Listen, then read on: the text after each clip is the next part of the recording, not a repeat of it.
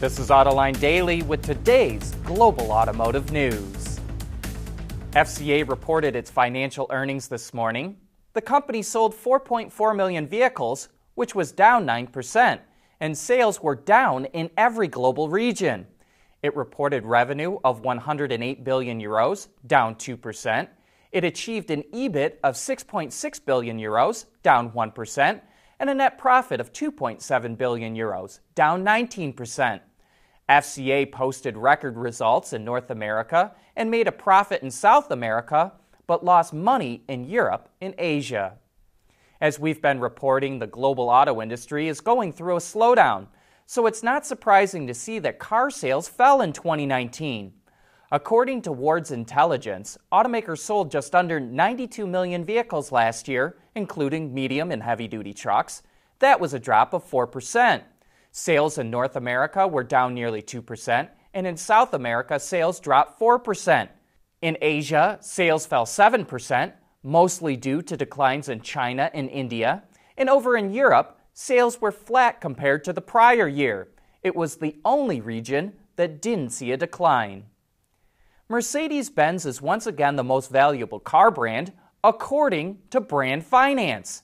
Its Global 500 2020 study looked at 500 global brands and ranked Mercedes at number 11 overall at $65 billion, well below Amazon's $220 billion value, but good enough to put Mercedes at the top spot amongst automakers. Toyota was the second most valuable automaker at $58 billion, and Volkswagen rounds out the top three at nearly $45 billion.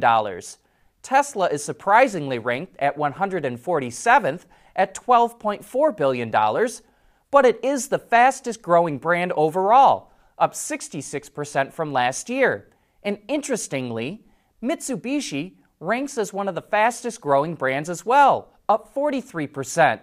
The study also looked at brand strength, and for the second straight year, Ferrari ranked number 1, and that's amongst all companies, not just automakers.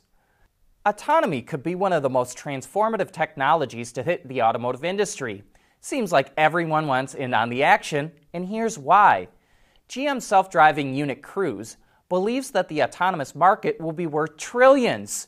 CNBC reports Cruise says it could be worth $8 trillion, $5 trillion for ride-sharing, $2 trillion for freight, and $500 billion each for data insights and in-vehicle experiences.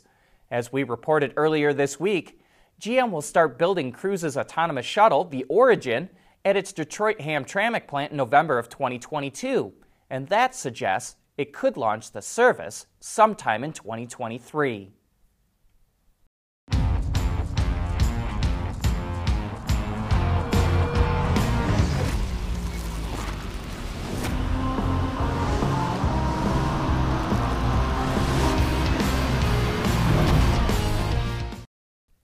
Ford and FCA have dropped most of their passenger cars in the U.S. market, and GM is cutting way back. Other automakers rejoiced over this and said they expected to pick up those customers who prefer cars. The only problem is, those customers continue to switch over to CUVs, SUVs, and pickups. Last month, sales fell by another 50,000 passenger cars. Even if you take out the Detroit 3's car sales, the rest of the passenger car market fell by nearly 17%. Right now, passenger cars account for 22.4% of the total market. You gotta wonder, how low can they go? Here's another important data point from last month. Sales of battery electric cars plummeted 46%. That's all because Tesla sales in the U.S. market fell 65%, according to Ward's Intelligence. When you strip out Tesla, sales of EVs from other automakers shot up 137%. But don't get too excited.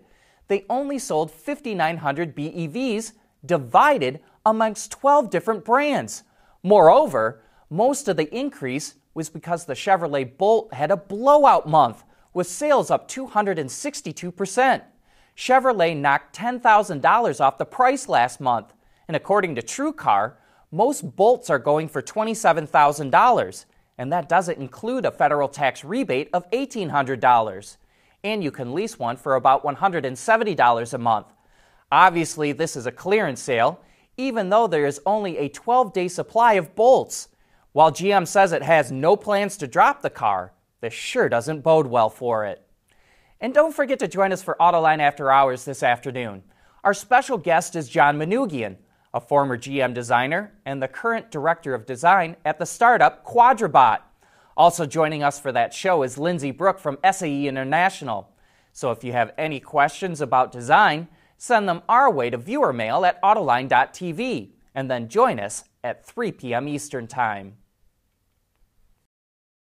AutoLine Daily is brought to you by Bridgestone Tires, your journey, our passion, and by Borg Warner, propulsion solutions that support a clean, energy-efficient world.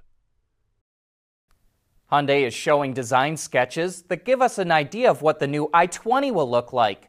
The hatchback maintains its upright nose, but features a larger grille opening and lower vents. The rear appears to have a more raked roofline, and the Z-shaped taillights that flow into the rear glass. Although there are no pictures, the interior will feature two 10.25-inch display screens. Now, if the i20 looks familiar to our North American viewers, that's because the Kia Rio 5-door is a rebadged version of the i20.